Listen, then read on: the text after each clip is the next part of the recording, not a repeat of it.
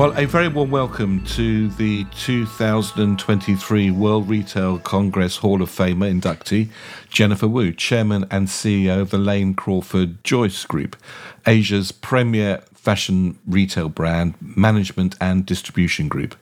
Well, so the story goes. In August 1850, two Scots, Thomas Ashe Lane and Nian Crawford, opened a shop in a makeshift bamboo structure on the waterfront at the present location of Daewoo Road, Hong Kong, using each of their individual surnames. Lane Crawford later occupied a number of retail sites along the road and also at Queen's Road Central in the early 1900s. The rest, they say, is history. Today, the group that you chair and run comprises of three main components. Lane Crawford, the iconic luxury department store, globally recognised for its fashion edit, peerless service, visually inspiring environments, and a heritage of innovation since 1850. Joyce, the cutting-edge fashion boutique, which has served as a direction setter, tastemaker, and champion of independent design for more than 50 years, and Imagintex, China's first fashion, beauty, and lifestyle brand management and distribution business. Now, we'll unpack a little bit of this later on, but first, what were your first retail memories? I remember as a child my grandmother giving me a shiny sixpence, and I went to the local sweet shop with sort of, eyes open, and I can still smell that sweet sort of sickly smell, and I used up that sixpence immediately. What were your first retail memories? I guess every child's retail memory starts in school with the tuck shop, right?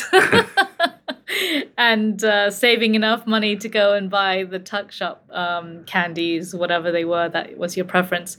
So I guess that would be my first memory. But I also remember looking at the tuck shop and seeing the guy behind the tuck shop, exchange money for the candy.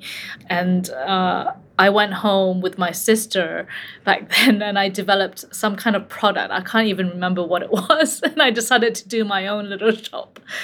So you're a retailer even in those very early days. I did. And then I got in trouble because we weren't allowed to do business. So all my product was confiscated. So that was my earliest memory. What was it that sort of made retail interesting you for as a career, Jennifer? Oh, that's a good question, David. I was actually tricked into it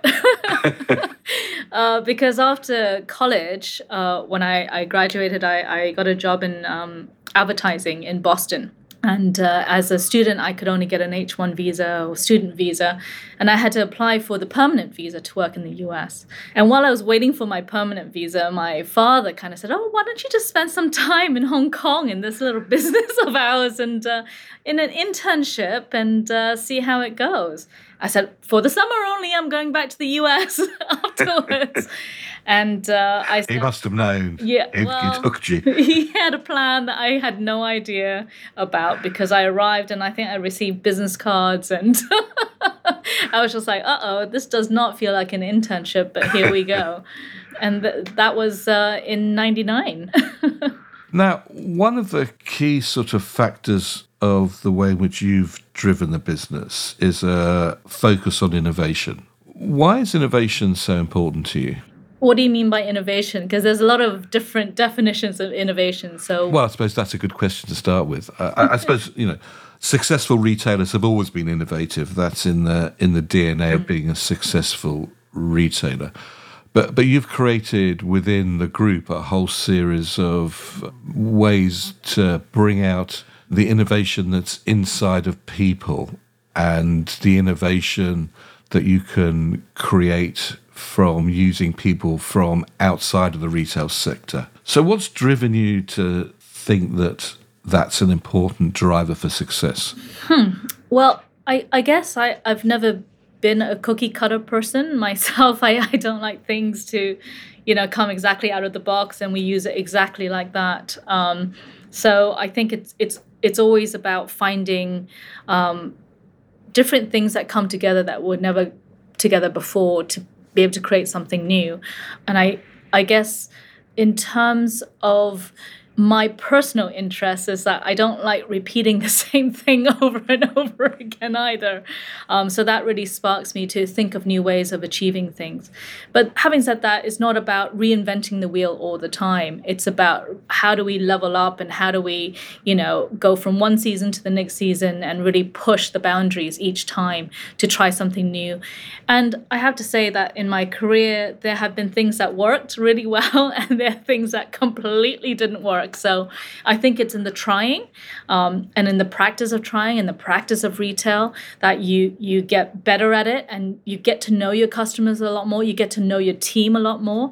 And I think if everybody holds back and doesn't give their all and it doesn't have the courage to fail, I think a business is really heading towards a different direction. So we look at opportunities by saying, okay, how can we do things differently? How can we look at solving a problem in a different way? Now, do you think you've learnt more from the things that went right or the things that have gone wrong? Both, actually, both.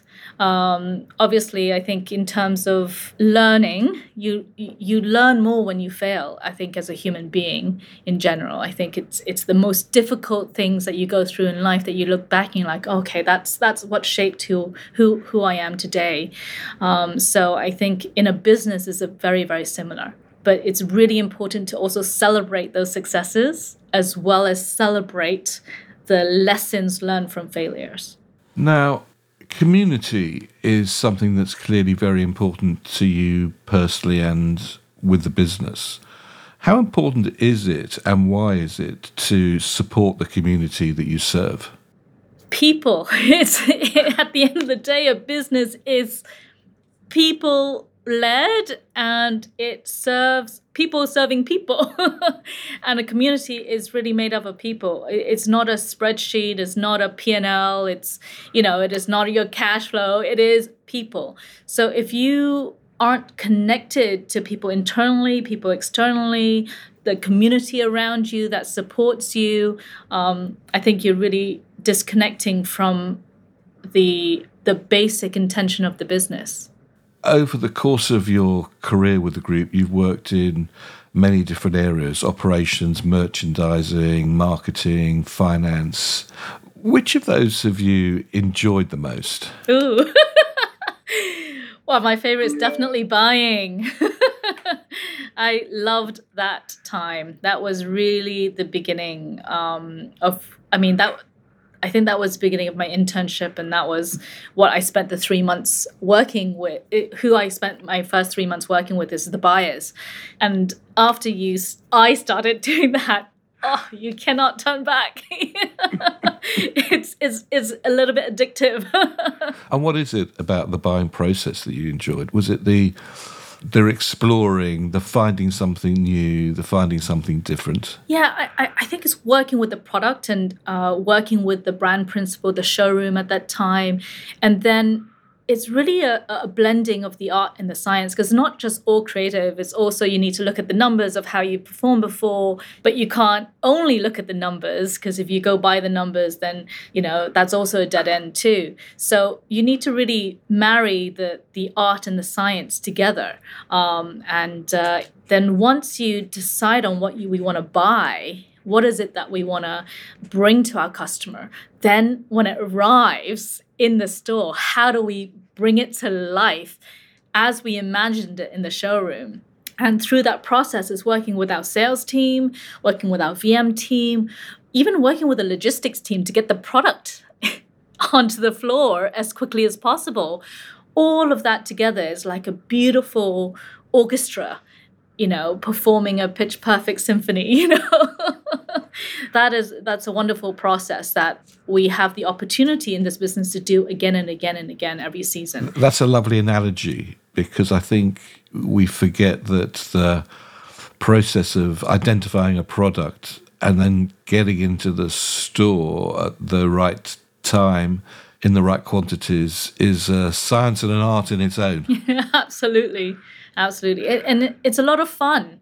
Unboxing it and bringing it into the store and after the buy, you come back to Hong Kong and you speak to the sales staff and you say, oh, we bought this brand and we bought this product and we bought this and get it really exciting. And they're like, okay, I can't wait for it to arrive. Then it arrives and you're like, it's finally here. And, you're working together to make it, shine and glow in the store. I mean, that process is magic in the making. And if we find it fun, if we find it exciting, and if we love it so much, then our customers will feel that passion, feel that love, and they will experience that too. So that was the area that you enjoyed the most. What about the area that you learnt the most from? The area I learnt the most,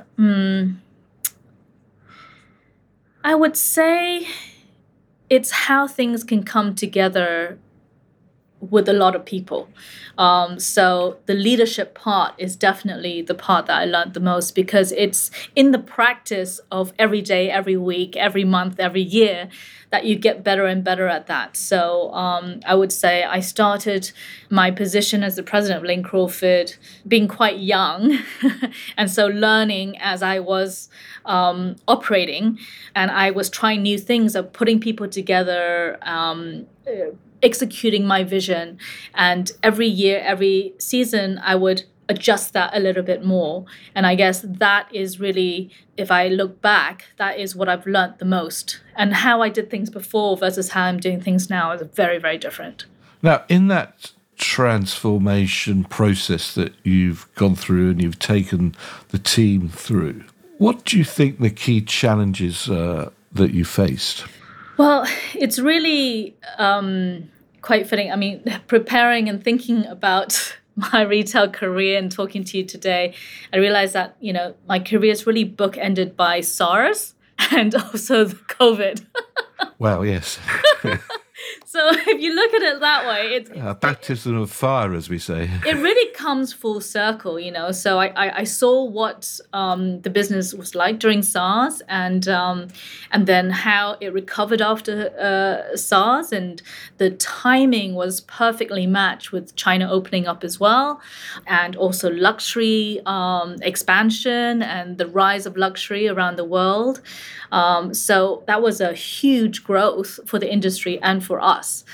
So I saw the onset of all the digital platforms, and then that really was supercharging China as a story going forward as well. So together, it was between SARS and COVID. It was an incredible cycle to watch.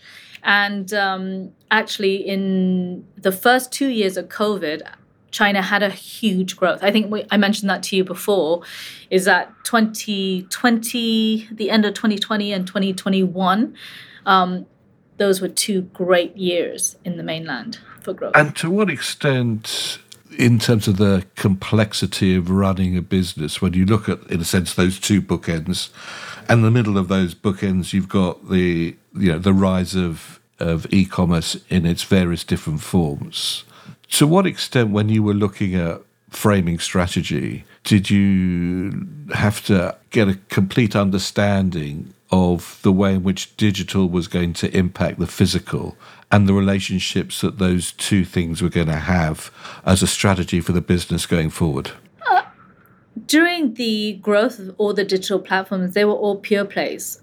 And for us, we were not a pure play. We were born from bricks and mortar. So when we launched our online business, it was really looking at it as an omni-channel proposition, right? So that was really the challenge of bringing those 2 languages together and understanding how it could be seamless and frictionless for the customer. And that was a big learning process for us internally. And there weren't many people doing that at the time. No, not very many people. So there was no playbook at all. It was launched in 2011. So that, together with doing that in China, is another spin to it that required a new way of looking at things. And operating in China at the speed at which everything's working over there, it is so different than anywhere else in the world. So we're very lucky to be in that market. And also it is challenging to be in that market, but it's extremely exciting. Now, many people have written off department stores probably for the last 70 odd years. It's never happened. They've changed, but they're still there. As an operator of both physical, virtual, lots of different styles of formats, when you look at department stores, what role do you think the department store is going to be playing in the lives of consumers going forward? That's such a great question. I mean, we run a specialty department store, and I really love what we do. The opportunity, the platform that we have to be able to bring experiences, different brands from around the world to our customers, and to be able to develop real relationships with our customers over generations. That, I think, will continue over time. And when people do say it's the death of department stores, well, to be honest, to run this business is not easy at all. So I guess it's the death of running department stores poorly, perhaps. So I think our challenge is to make sure we run a healthy business, a business that is focused on what sustainability to us really means, which is a business that can endure over time. So we're a bottom line driven business. We're not a valuation business. We are a family owned business. It's not private equity valuation kind of managed. So we really look at building our assets, which is our internal people and our customers, and how do we take those relationships, those moments, and carry them forward in the long term. It is not a flash in the pan. It's not just come today and gone tomorrow. We're here for the long term. We've been around since 1850, and we have a long future ahead. Now, you successfully repositioned the group to contain the largest selection of luxury, international designer fashion and lifestyle brands in the regions. What role do brands play, and how do you select the right combination and curate the brands that you take? I think that question, asked at different times in the evolution of Lane Crawford will get a different answer. But the answer that will persist over different times, different decades, is the fact that it's our mandate to bring the best things from around the world to our customers. So at the time when we repositioned, it was really the growth of the luxury brands as well. So we partnered with a lot of the brands that everybody knows and sees on every street corner now. And we also partnered with a lot of new designers that nobody has heard of. And we started to build our business with them. And that mandate we continue to push our buyers and our international scouts to look for. Now, during COVID, it was a little bit more difficult because I think the younger designers found it a little bit more difficult to sustain during that time. And for us to be able to buy into a collection, we need a sizable collection. So, and not being able to travel, to work with them personally, to mentor them personally, it posed a bit of an issue. So now that the borders are opening up again, we're looking at going out and having a call out to all the young designers and bringing them into our fold again. That together with all our partnerships with the luxury brands that we work with together to create a proposition that allows our customers to come to shop head to toe, mix and match. And, as our home business says, we want them to think Lane Crawford from the moment they wake up in the morning to the moment they go to bed. And in terms of how we are curating our stores, we are looking for everything from a full lifestyle point of view for our customer. And in that context, do you see brands becoming more or less important in the next 5 years?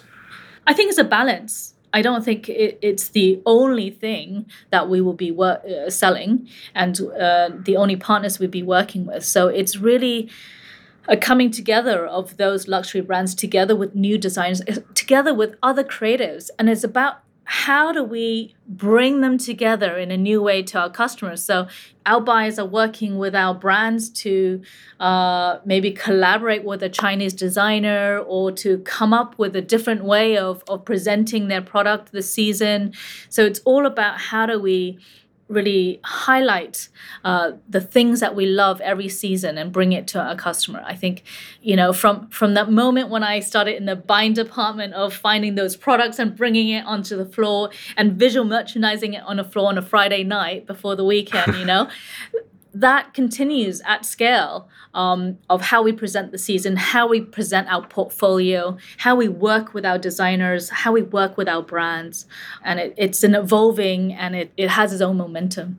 Well, I want to pick up on that point you just made about visual merchandising, because one of the most striking things about your stores is the superb visual merchandising and the way in which it sort of navigates you across the journey of the store, as opposed to it being sort of confined from department to department. What is it in the DNA now of Lane Crawford that has that fluidity of visual merchandising?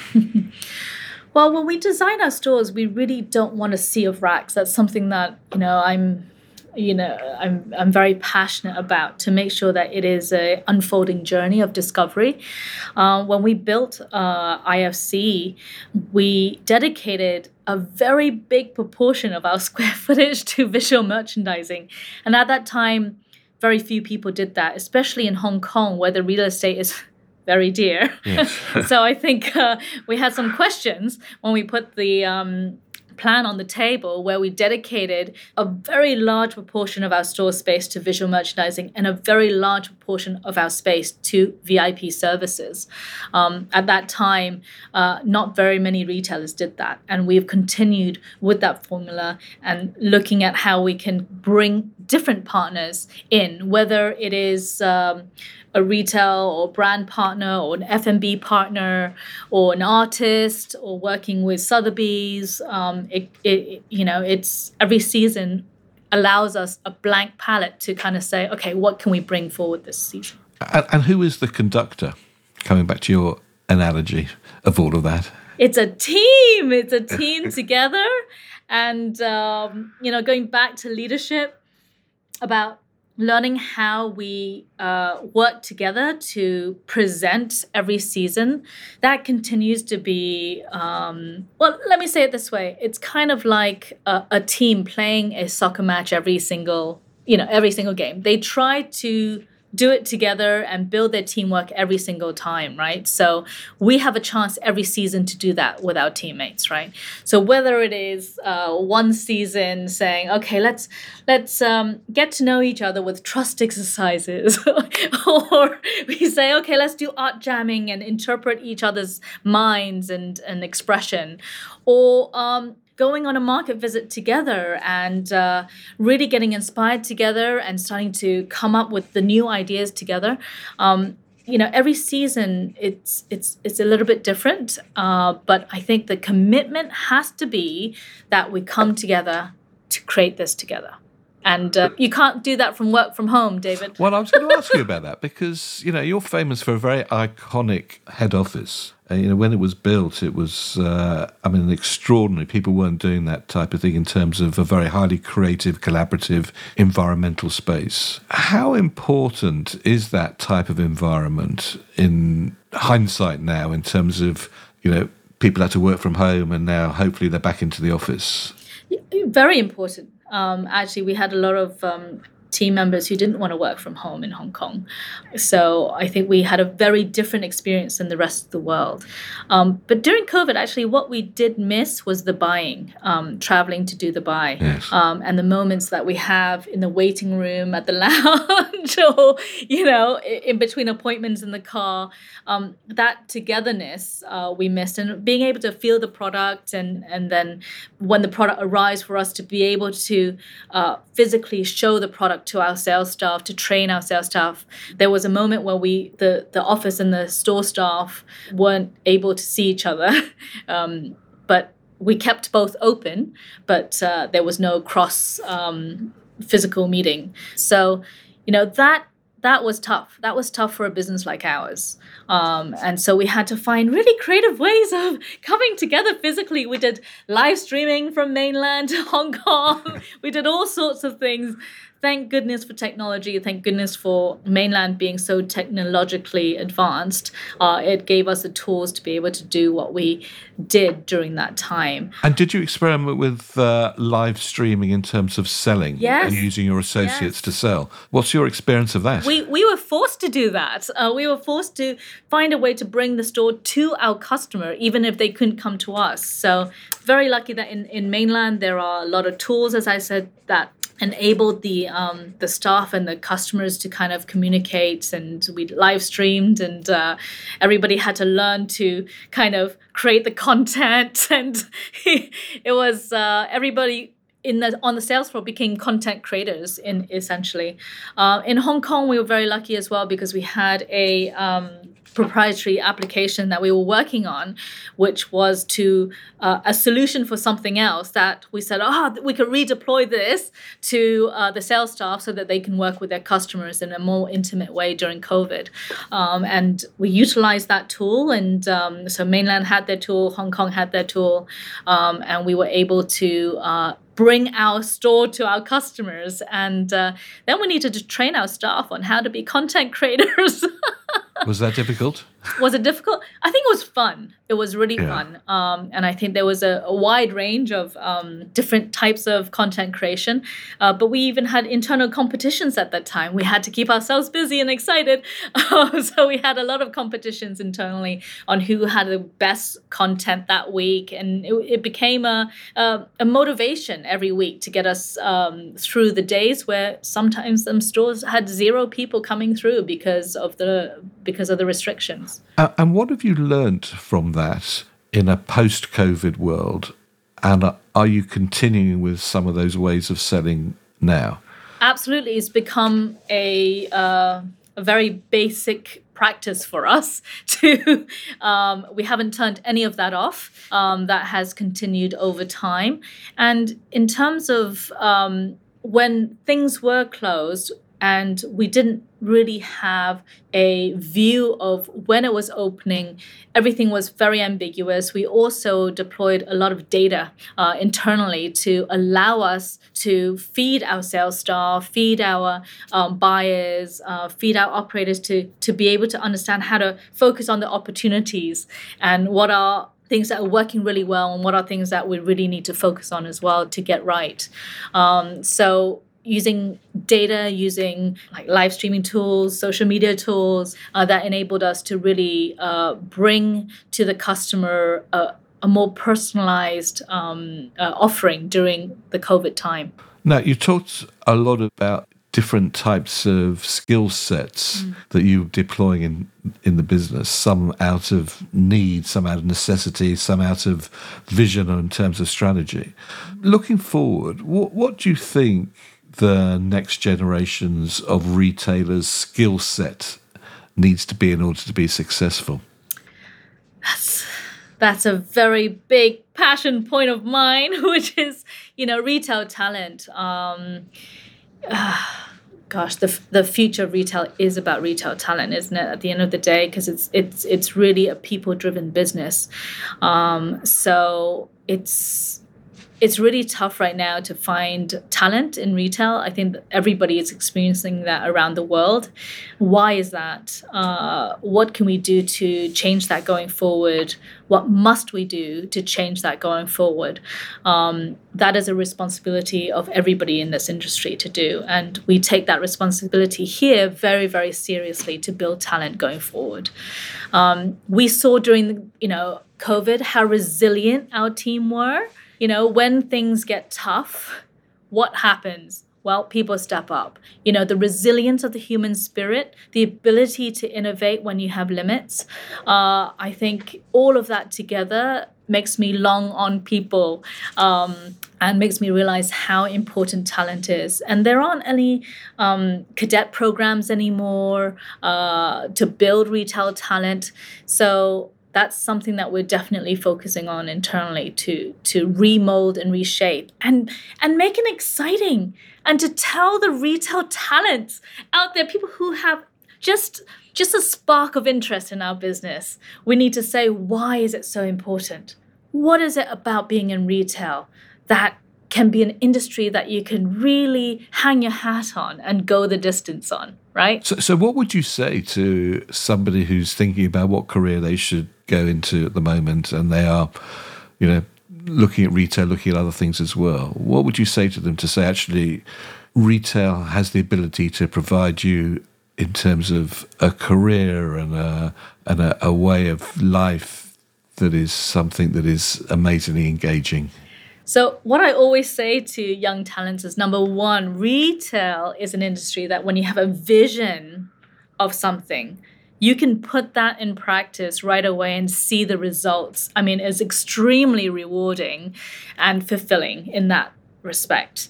And the second thing is, it's a business, right? It's a business that you get a chance every season to improve yourself on, right? It's not like you've done it and then you won, you failed, and that's it, right? It's like you have a chance, a new chance every single season. So that is extremely exciting. Can you imagine an industry that gives you a new chance every 6 months, every 3 months, every month, every drop? So that's really exciting. In terms of this fashion and lifestyle luxury business, it's really a balance of that art and science. So if you want to have a little bit of art and a little bit of science, this is a perfect industry to do that in, because you get to be exposed to that creativity, the beauty in the world, and get to be in touch with all the designers. And then on the other side, it's matched with business strategy, the retail math behind it all. And being able to balance the two and seeing how it can deliver a robust business that's sustainable over time, that's really super interesting and super exciting. And then this industry is also people-driven. So if you're a people-driven person, and if you like being with people, if you like working with people, this is the industry for you, for sure. Because without people, nothing can happen in this industry. So it's very much a notion of where human rhythms meet algorithms. Yeah, absolutely. Absolutely. And that is really, a lot of people talk about algorithms going forward and AI for this business. And I think that's great. And that helps us save time, because it does a lot of the grunt work that we might not want to spend our time on.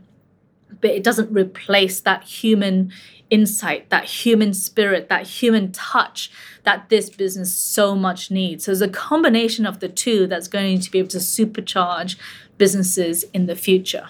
So I would say to any new retail talent or any talent that's interested in retail, the two advice I always give them is, number one, if you want to do this business, you need to go the distance, because you need seasons under your belt. It's like the amount of game time you have under your belt is going to be your asset over time, right? So you can't do it and then give up halfway through. You need to go the distance in this industry.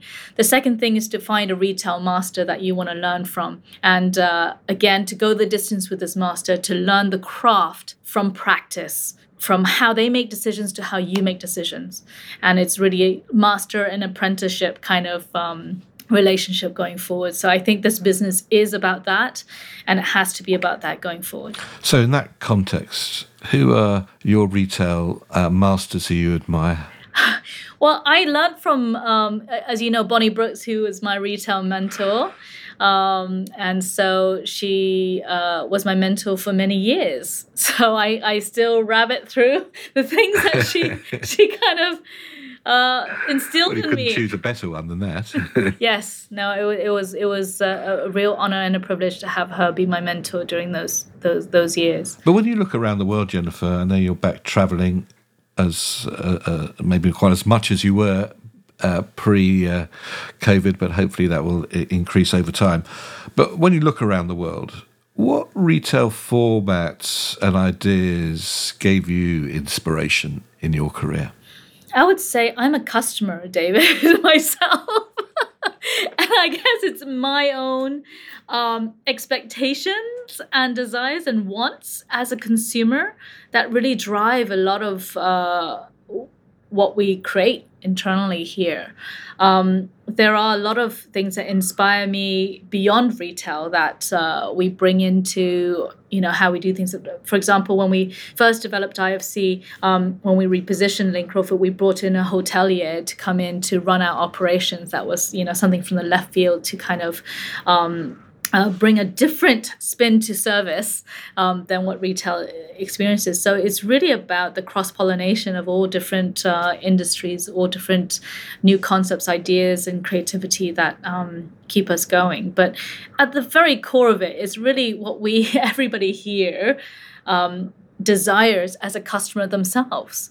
And I think if we're not geared towards being a customer-centric company to understand what that customer needs and wants, I think you're missing the point of what this business is about. Now, there are not that many people who have the vision to bring a hotelier into a retail operation. What did you learn from that experience?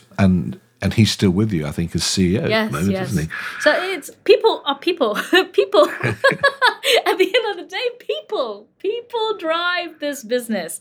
And if you understand people, and if you understand, how teams can work together and lead the teams from season to season, I think that is important. It doesn't matter what industry you come from. If you have a passion about our customer, if you have passion about what we do, and if you are a people-oriented person, then this is the type of industry you should be in. Is there anything that you saw through the eyes of the hotelier that you brought in from a retail context that you wouldn't have seen through another lens?